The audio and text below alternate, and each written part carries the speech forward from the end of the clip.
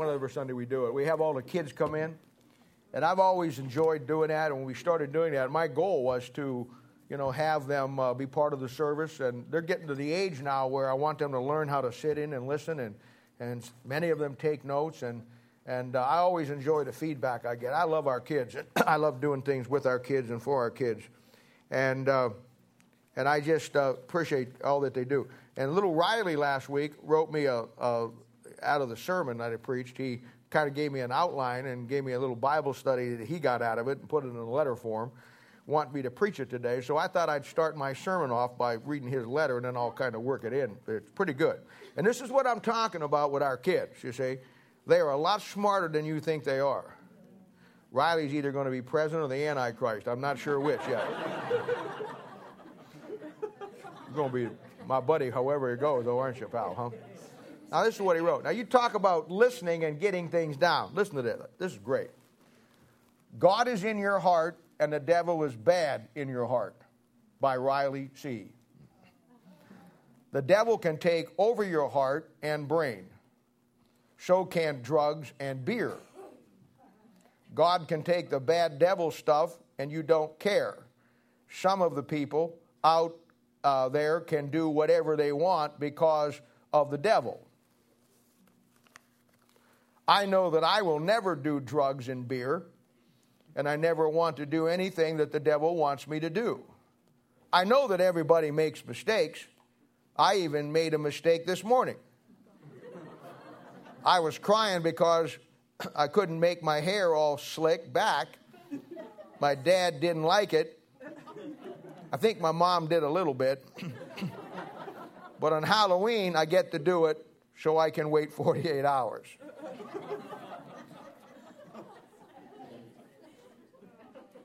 Everybody does drugs that I know that wasn't saved. And anybody can get a tattoo, a real one. But it's their choice, not ours. Anybody can do anything they want. It's not our thing to worry about. Love you, Pastor Bob. Thank you, buddy. I'm going to start my sermon with that today.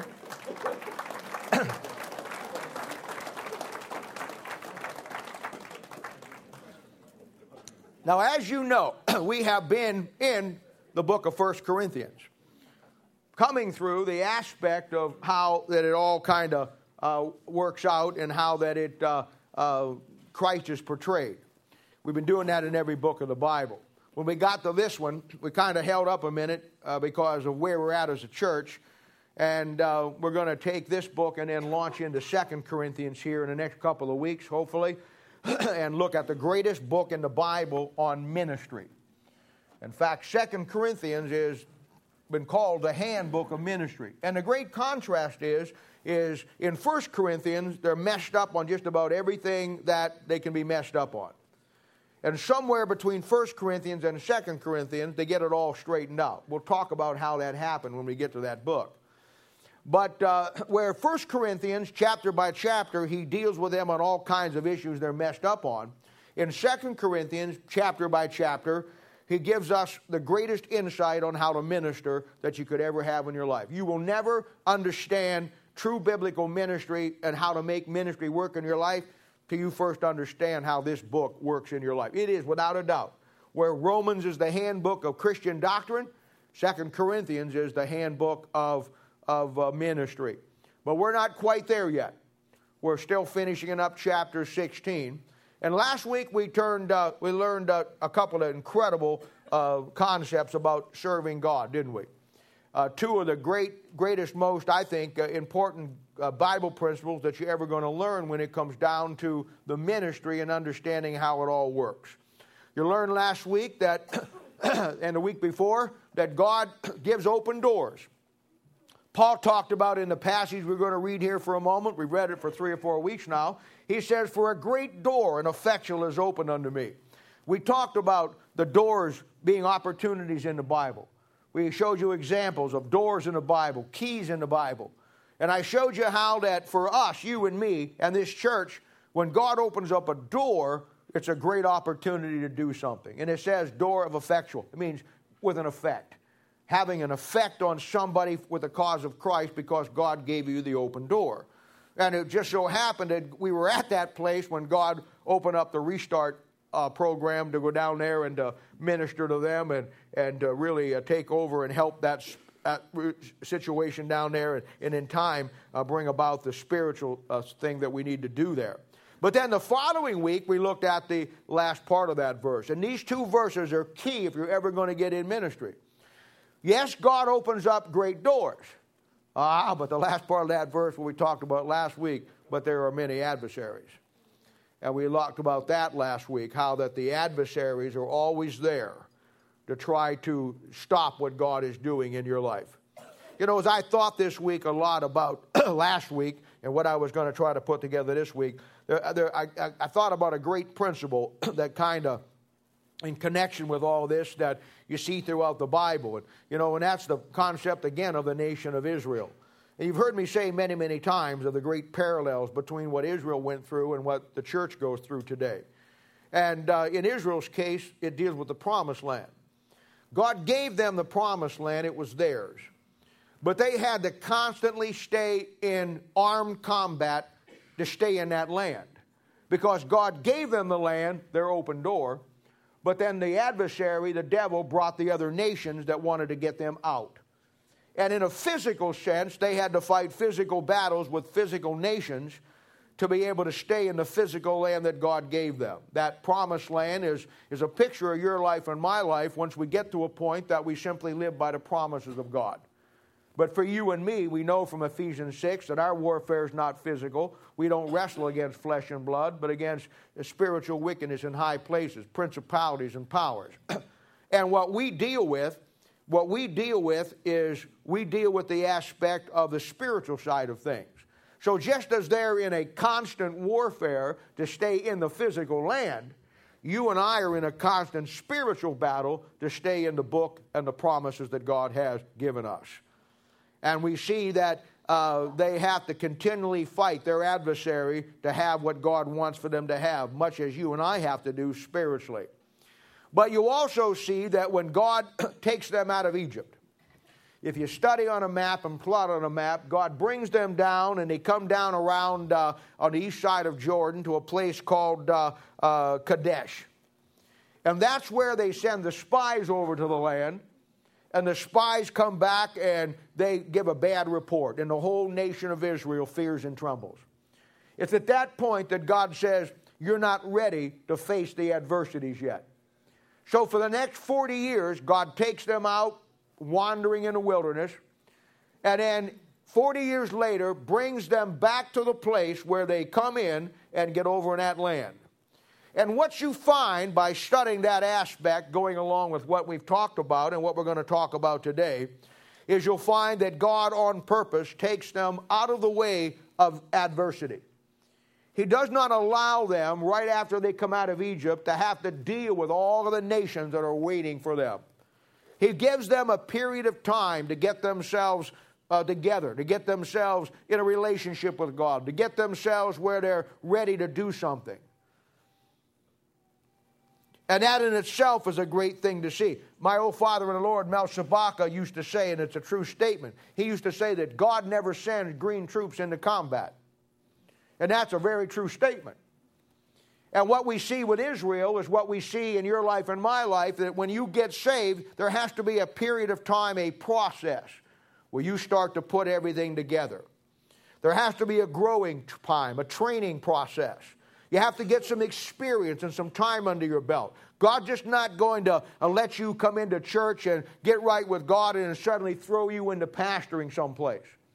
God's not going to take you and just, give you a scenario where you now have responsible with people if you've not been doing it already on a consistent basis in your own life, in your own church, and everything that where you're doing.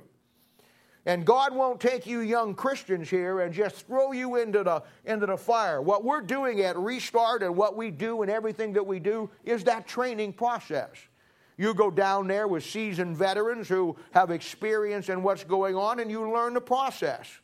You learn how to do that. And we see Paul doing the exact same thing with the men that he trains. Now let's read our text this morning, and again, we're going to move out of verse 9, and we'll come down through the rest of this passage here. But here's what he says, and we've read this now for 3 weeks, so we'll read it again. And it says, verse 9, 1 Corinthians 16:9, "For a great door and effectual is open unto me, and there are many adversaries.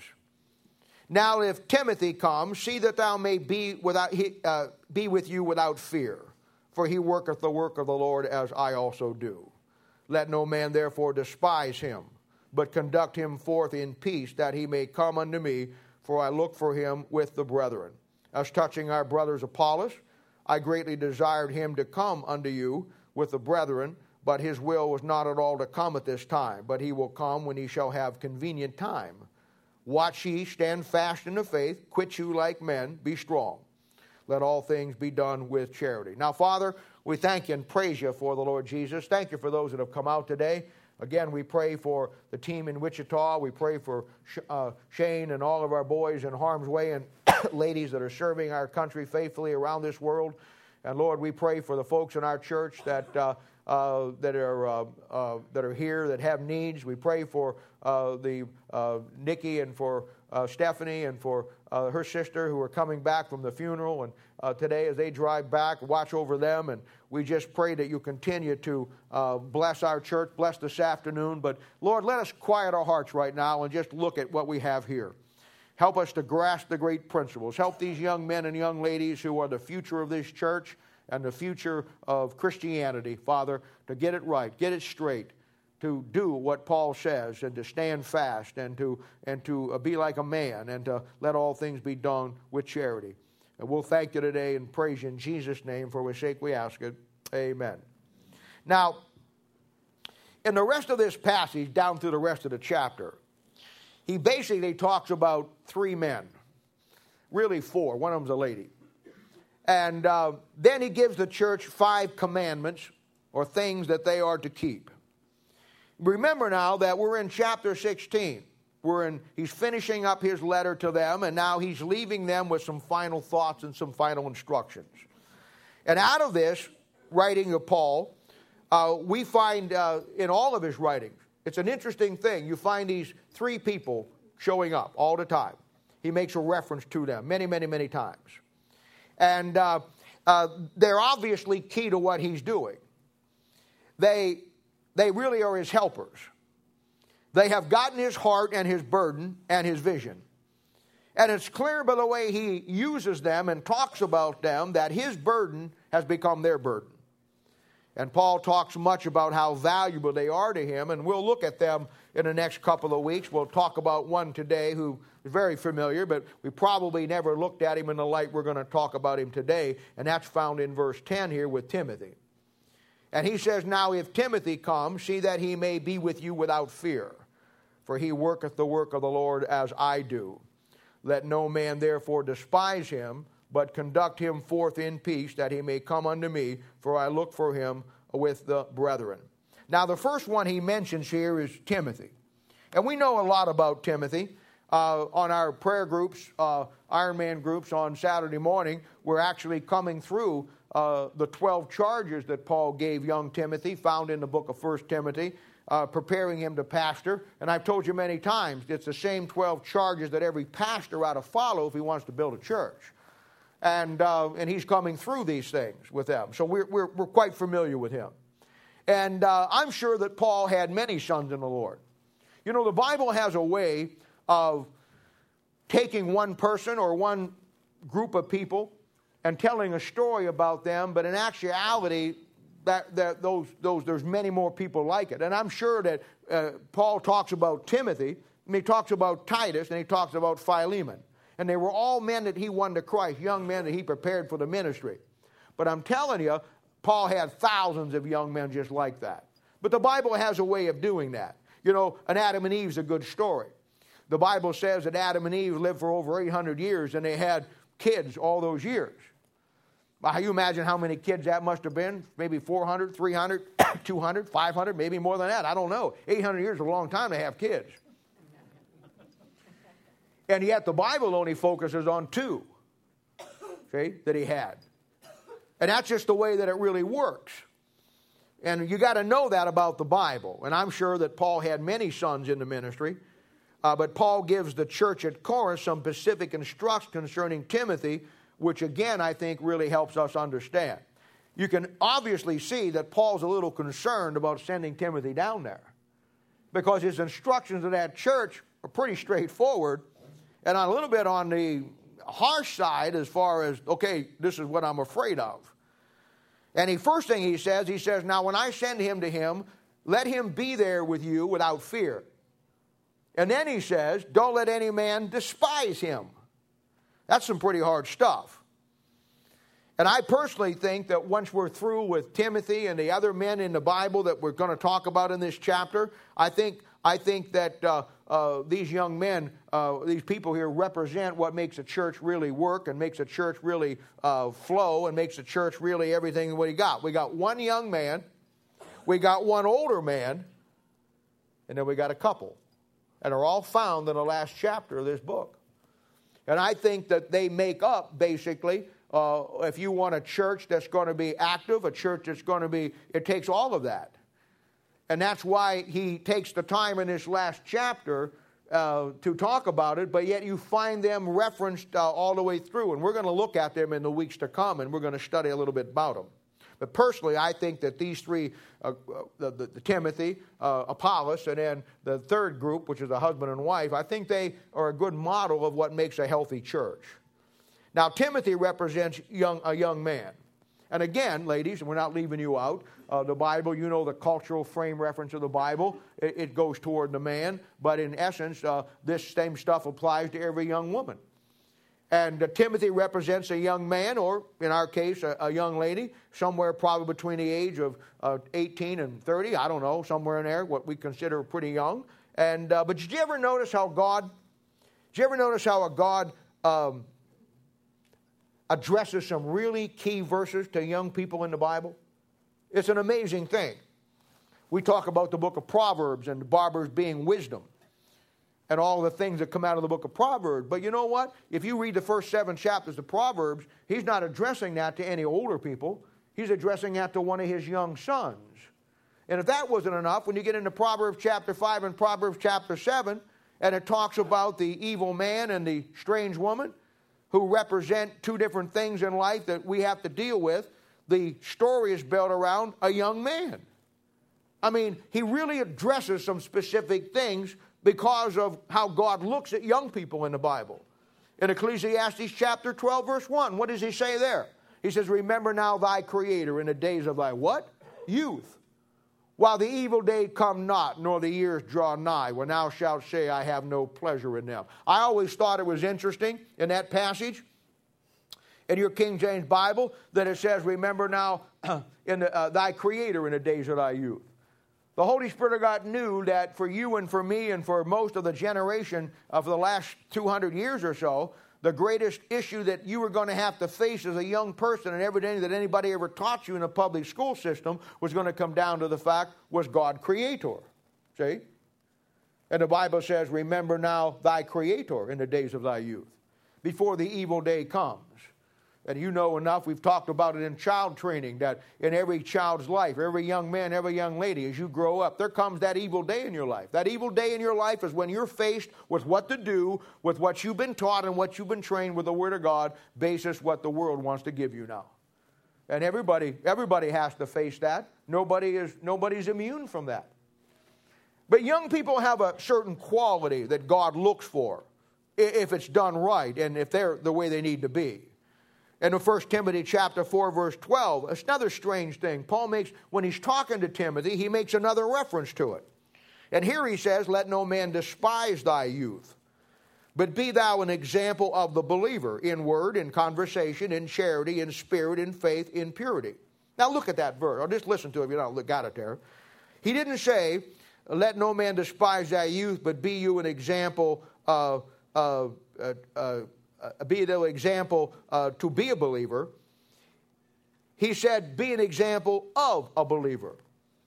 In other words, these are the things that a young man builds in his life, and God will take those things and God will use him. The first thing is the Word. Second thing is his conversation. then it's charity, then it's spirit, then it's faith, then it's purity. You know, people have an affinity for clean, sharp-looking young men and young ladies. I think one of the biggest downsides to the 60s that caused so many problems, and people, that's when we went back to the hippie movement, you know. And most of you don't know what a hippie is, but it was an anti-establishment crowd that let their hair grow long and never took a bath, and it was all young people.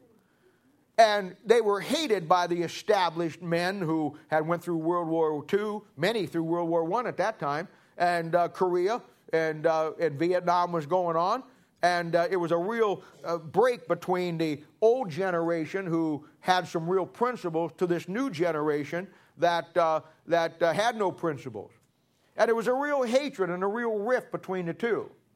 But it wasn't so much the ideas that they had that were different that made them hated. It was the fact that they looked, back then men wore short haircut that were real men. I mean, everybody wears it today. But they were letting their hair grow as a statement against society.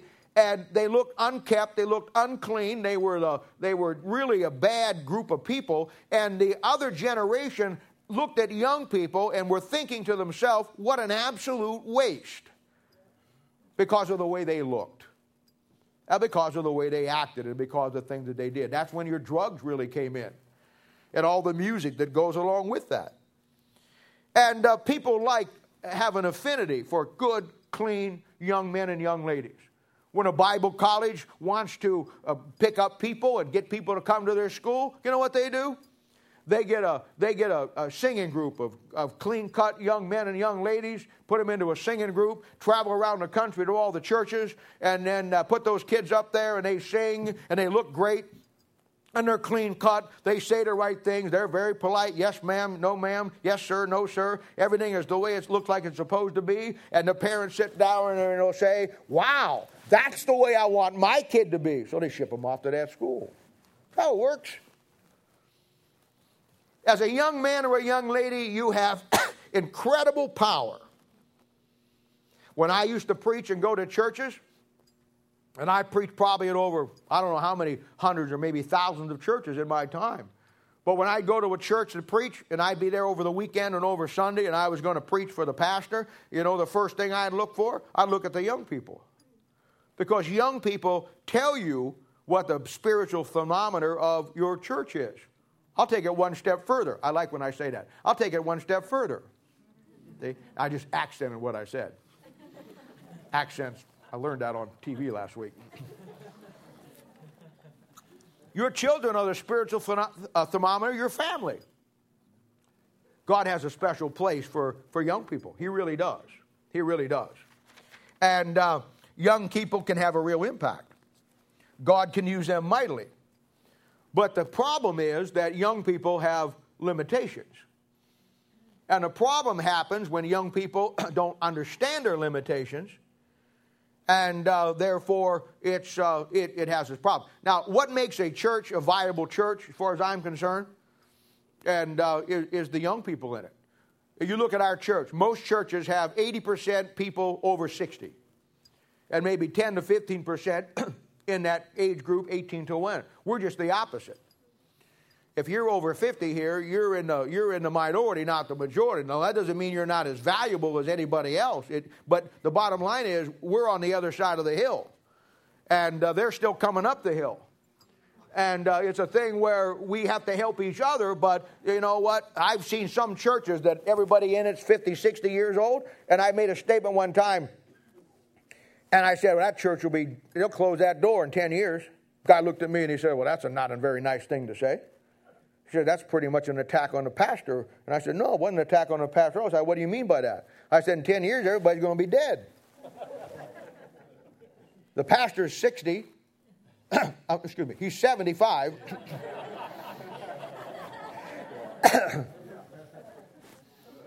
Everybody in it's in their 70s and their 80s. There's no young couples. There's no young people. I mean, you're going to die by attrition. Everybody's going to die. And, and that's just the way it works. We see it even in a greater way in the book of Daniel, Daniel chapter 1. The devil knows this as well as I'm telling you today. When he wanted to stop the cause of Christ, Christ ever being born, when the nation of Israel went into Babylon, he didn't go after the old people. The Bible tells you very clearly in Daniel chapter 1 that he wanted children who were of the king's seed. He wanted the young people because he knew that young people are the future to anything. And that's just the truth. That's just the truth. So God has a tremendous thing, and this is why Paul is telling these church at Corinth. He says, now you don't let anybody despise him, and you don't make him afraid. But here's the problem with being a young person. And the problem is found, it's a great verse that just lays it out. Proverbs chapter 20, verse 29. You want to mark this in your Bible. This really sums up your problem if you're between 18 and, 25. I don't know where your cutoff date is. For me, it's 18 to 60, but I can't speak for you. But this really sums it up in a single verse. Now, it says in Proverbs chapter 20, verse 29, it says, the glory of young men is their strength. See that thing? And the beauty of old men is the gray head. Now, that's what it says. You see, young men have the strength to do just about anything they want to do. But you notice it says the glory of young men. You see, the problem with young men is they have the strength to do it, but in most cases they do it for their own glory. You have a football star, a basketball star. A young man can play sports. He can, whether it's high school or college, he has the ability to work all day or all night, not get much sleep, and go right on with what he wants to do. He has unbounding energy. He can run hard. He can play hard. He can work early Saturday morning or whatever he wants to do and come home and do some other things and then go play flag football with Kyle and then go out to eat with everybody and then stay out till 11 o'clock and then somebody says, hey, let's go to a movie. And you said, yeah, let's do it. And you've been running through the whole day. Steve Brackeen back here goes to bed at 8:30. I know that's true because I've tried to call him before. Yeah, what do you want?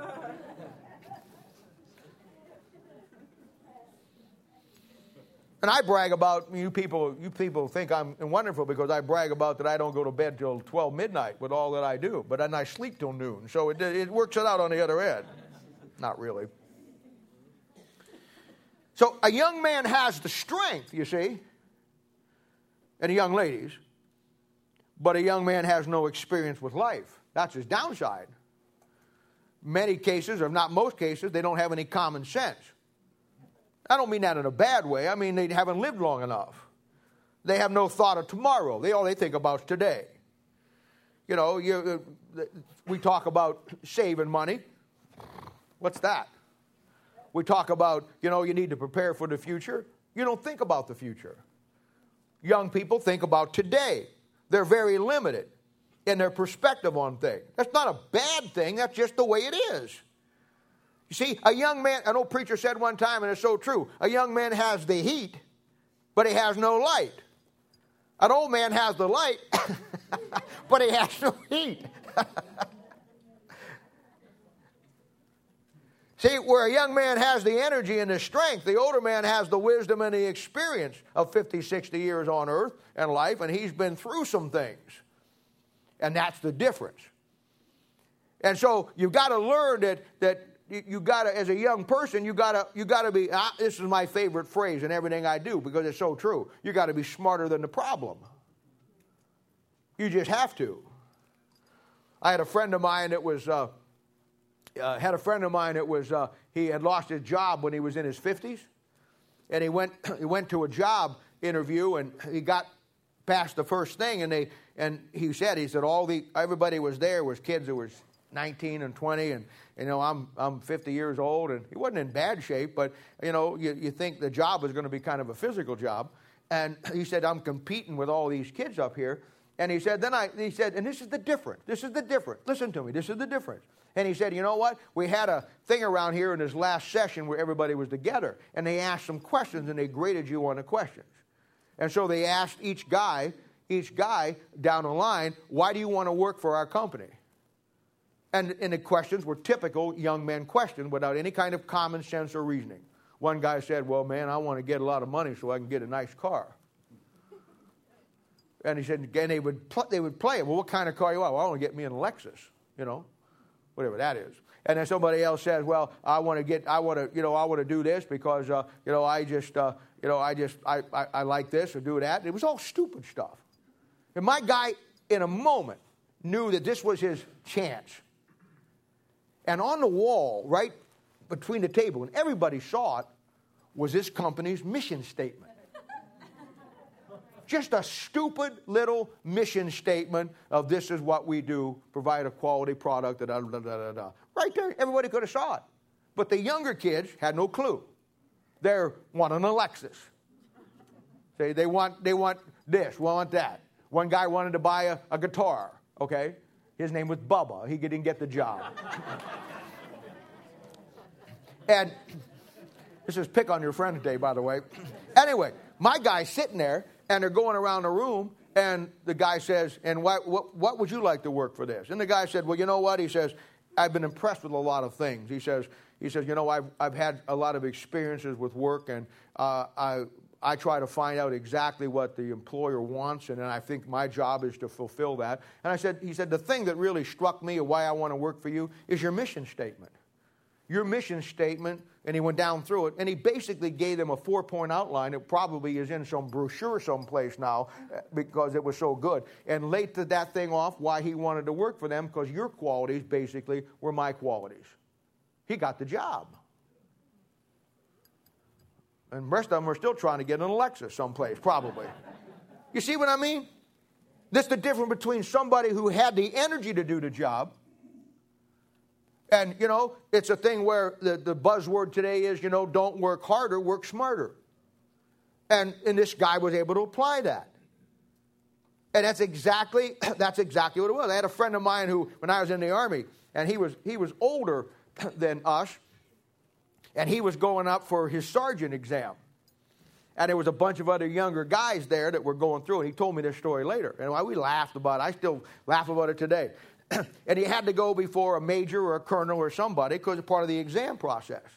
And they would ask you a bunch of soldier questions, and you're supposed to give soldiers answers, and then they evaluate your ability.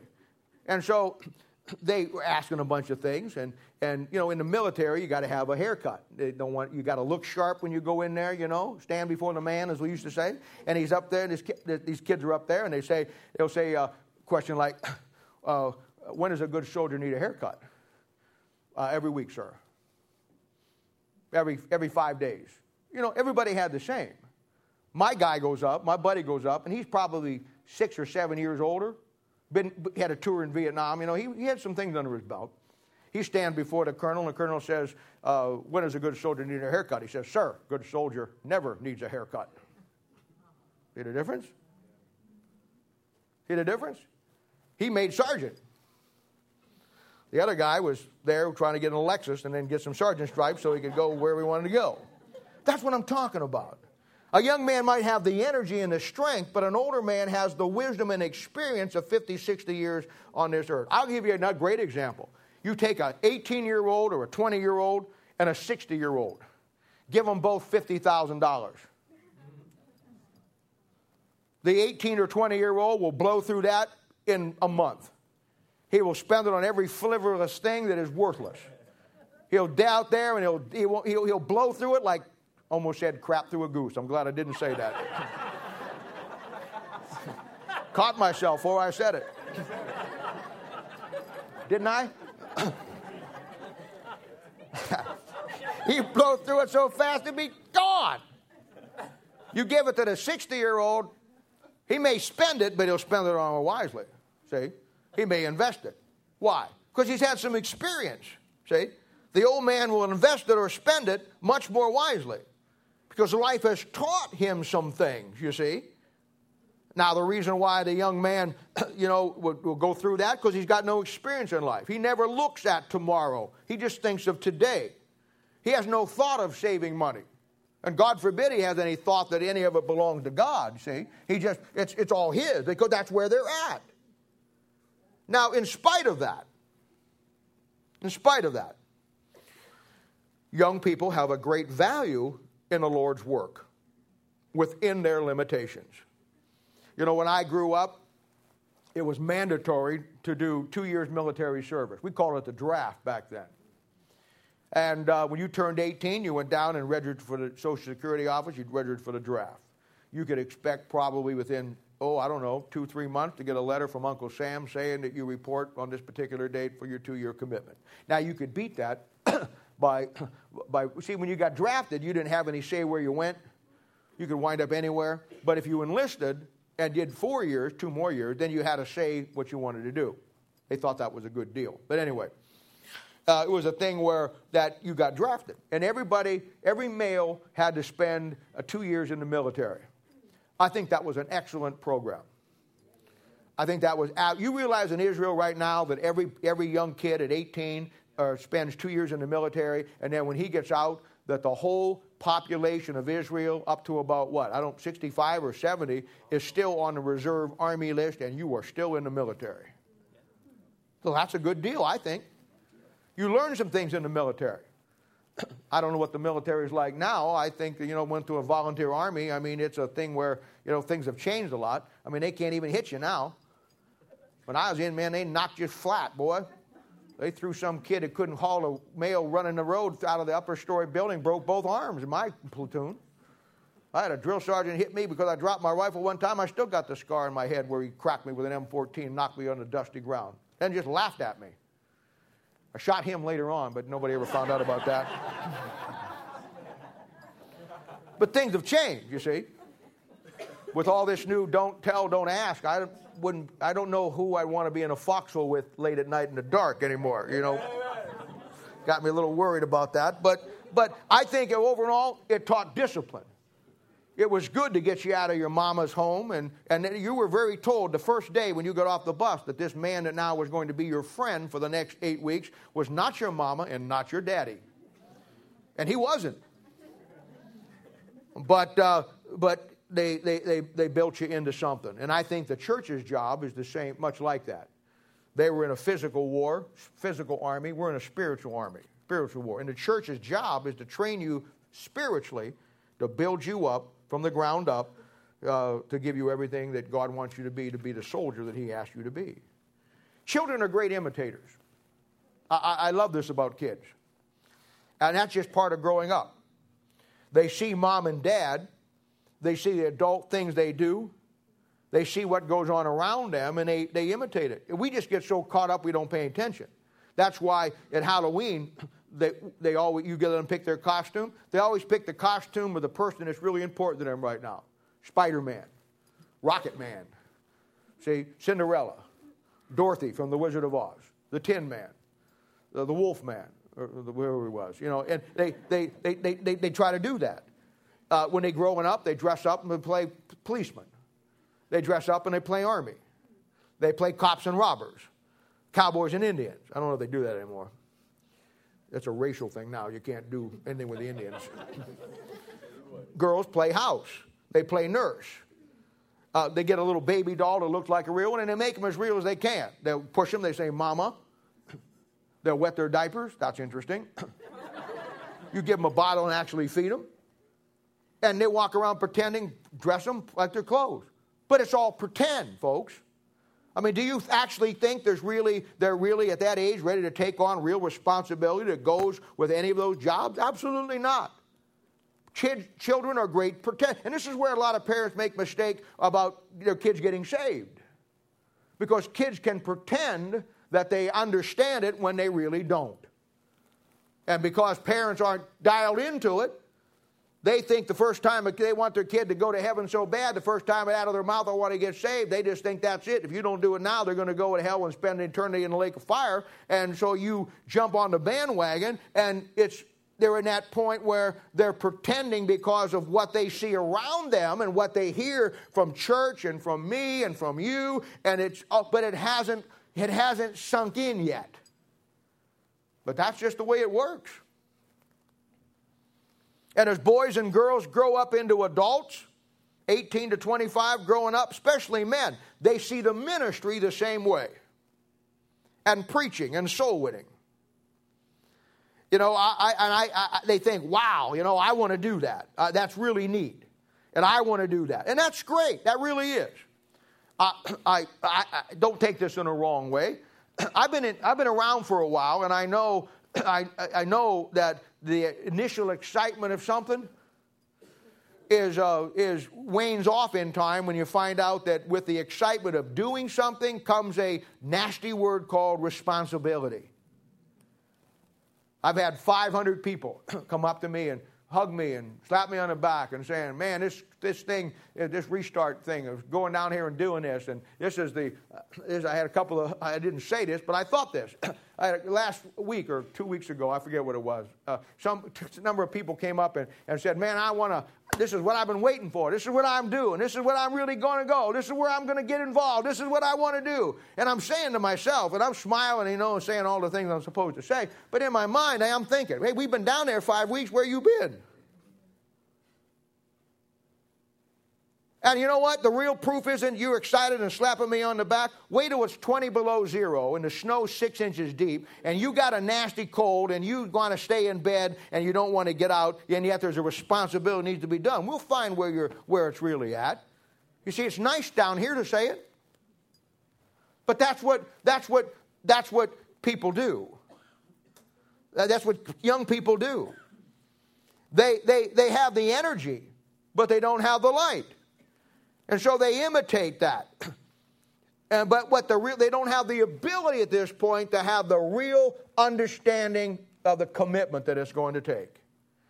And that's why he says, let no man despise thy youth. God has some great things for young people, but young people have to understand that they have limitations they have to work through. You know, older people will get a real blessing out of you and your walk with God and the things that you do.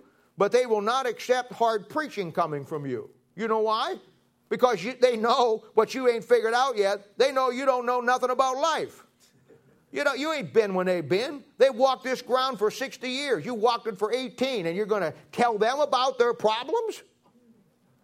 You see, you're imitating what you hear.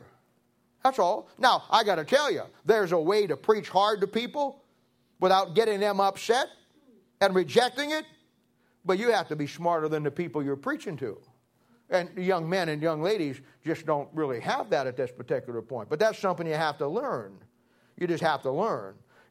Instead of knowing your limitations and recognize that, because we're young, because we don't have the light, you know, we just chalk it off, well, they're unspiritual, you know, they got spiritual problems. And you go on through your life preaching stupid messages because you're stupid. That's what I wanted to say. You're one-dimensional in everything that we do. But that's the way young men are. You see me get away with it, but yet you don't understand that if I went someplace, somebody else's church to preach, I'd never preach like I preach here. You know why? Because I haven't earned the right to. Here, I've earned the right to do whatever I want to do. This is my church. I started this from scratch. You don't like it, there's a door back there with 2 hinges on it. Hit the road. I'll tell you what I think and preach the way God wants me to preach, and I'll put it on the table. You don't like it, it's okay. But I don't have that right anyplace else. You want to see me fine, cultured, and just my fingernails all shining and my toenails looking good and just walking in there with every hair in place and just looking like I'm the most respectable person? Just watch me go into somebody else's church. Because I haven't earned the right to say things like I say here. But young people don't get that. Because they imitate what they see. You're not me.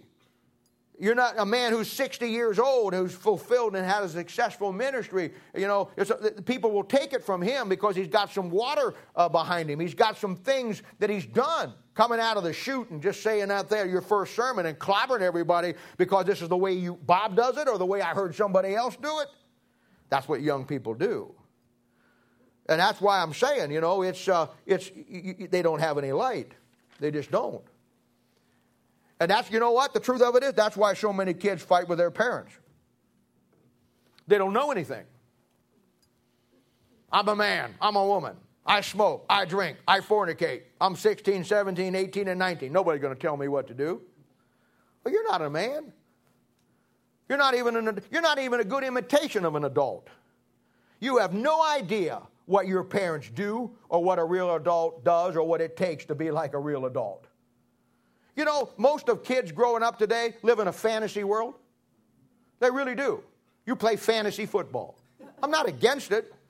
You play fantasy football. You play fantasy basketball, I guess. I don't know. And you know, you sit on the TV with your Xbox or X2 box or XD box or whatever it is, and you play war games.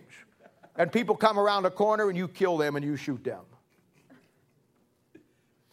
There were boys in World War II who lied about their age at 15 and fought on Iwo Jima and Okinawa that saw some of the bloodiest battles on this planet and saw horrors of war that you and I could never grasp.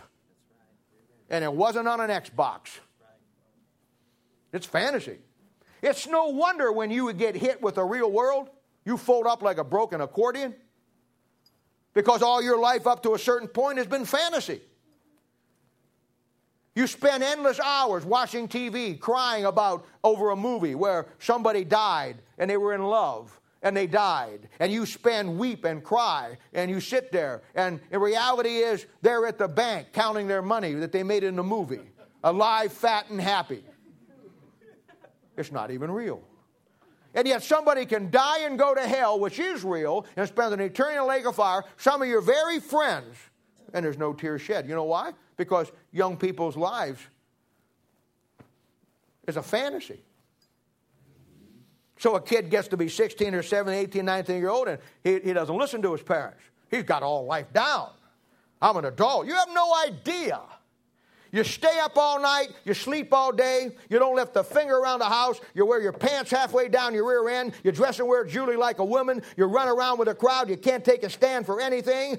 You want to act like an adult, but you don't want any of the accountability or responsibility. You want to get tattooed like some sideshow freak and walk around and say, look at me, I'm a man, I'm an adult.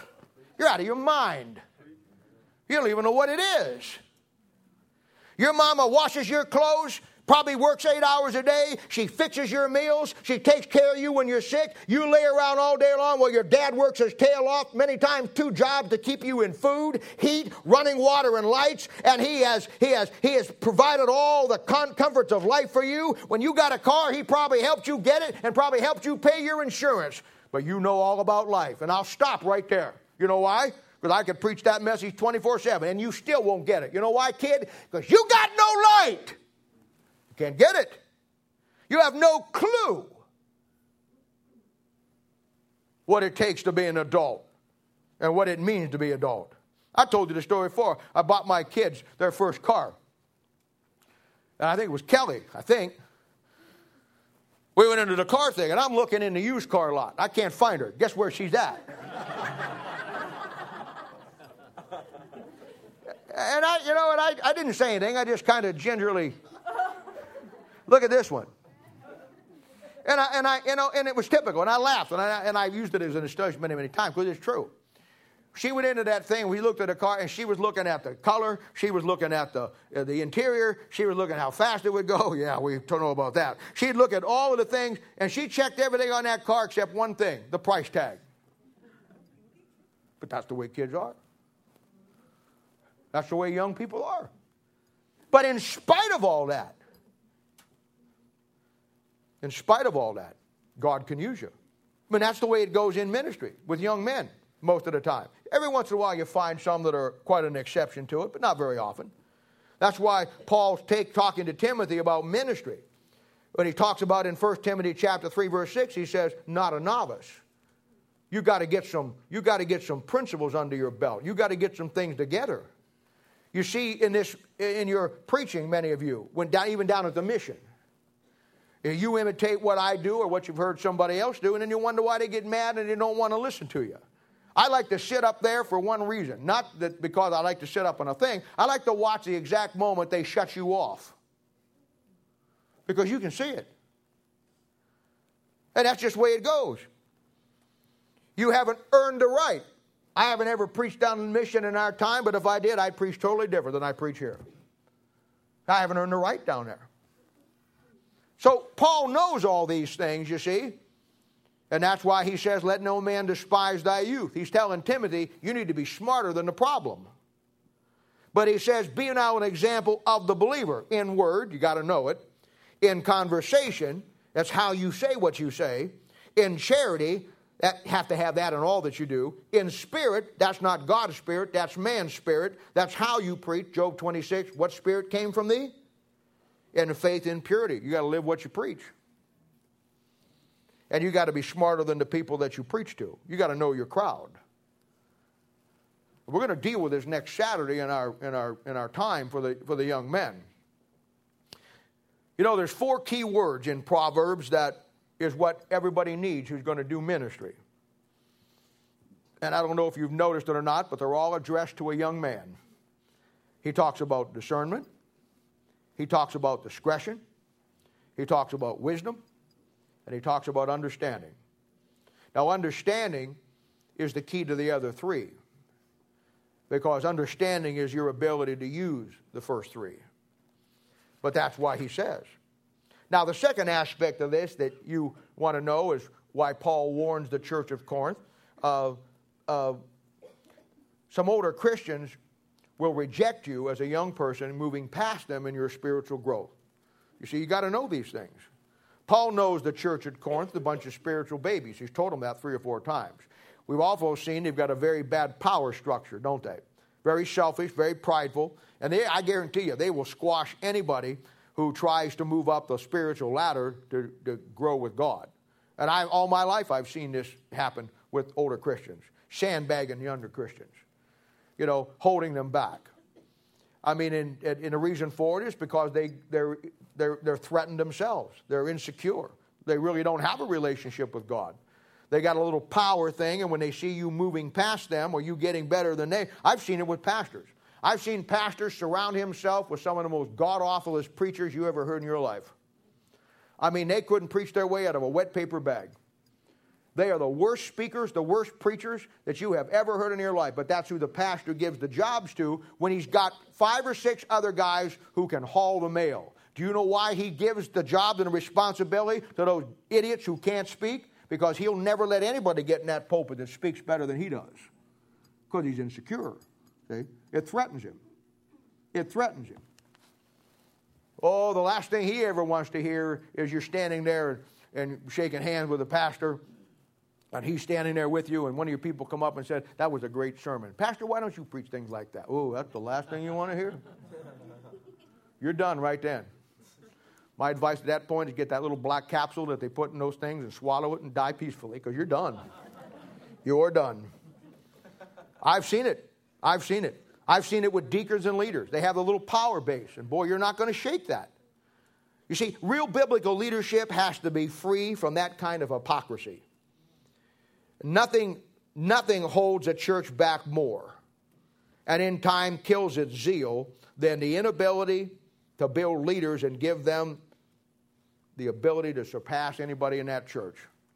There's no good old boys club in this church. You can do whatever you want to do and you can have whatever you want, but you have to go through the process. And that's just the way it has to be. Real leadership is not just leading, but knowing how to build leadership and then letting them lead. You never lead to be popular.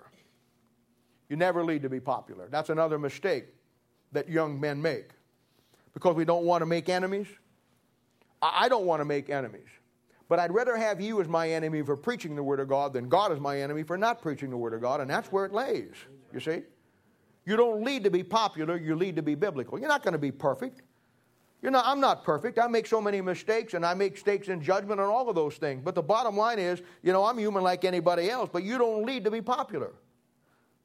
You don't. You never lead to be popular, you lead to be biblical. And as a young person, male or female, you got to understand this. Be prepared. You cannot stop it. It's always going to be there, but you got to be smarter than the problem. It's a fact of life, and you want to remember it. People who do nothing will always resent those who do something. And you just got to deal with it. So he says, let no man despise thy youth. He says, let no man therefore despise him, that he may be with you without fear. See, Paul is telling Timothy, you're going down there, and you got to be smarter than the problem. You can't go in there because you've been hanging out with me and you see me writing these letters and dealing with these people. You can't go down there that way. You're just a young guy. You got to be smarter than that problem. So he's telling Timothy, let no man despise thy youth. Then he's telling the church, don't you despise him either. You give him a chance. And that's what you're dealing with. You're going to deal with young people who and God wants to use them. They are tremendous. They have an absolute incredible impact in the ministry. What makes a church alive and viable and working and keep going and growing. But everybody has to understand their limitations. And a young man or a young lady needs to know that there's certain things that they can say and there's certain things that they can't get away with. And a young man needs to know that in any church there's going to be somebody that's going to try to hold you back. And that's just what it is. The job of any church is to give you the structure and the tools for growth. The job of any church is to take those tools, the job of any Christian is to take those tools within that structure and work through your limitations and then build that discernment, that wisdom, and that discretion in time that you get understanding. This is what the Bible called in Ephesians 4, perfecting the saints.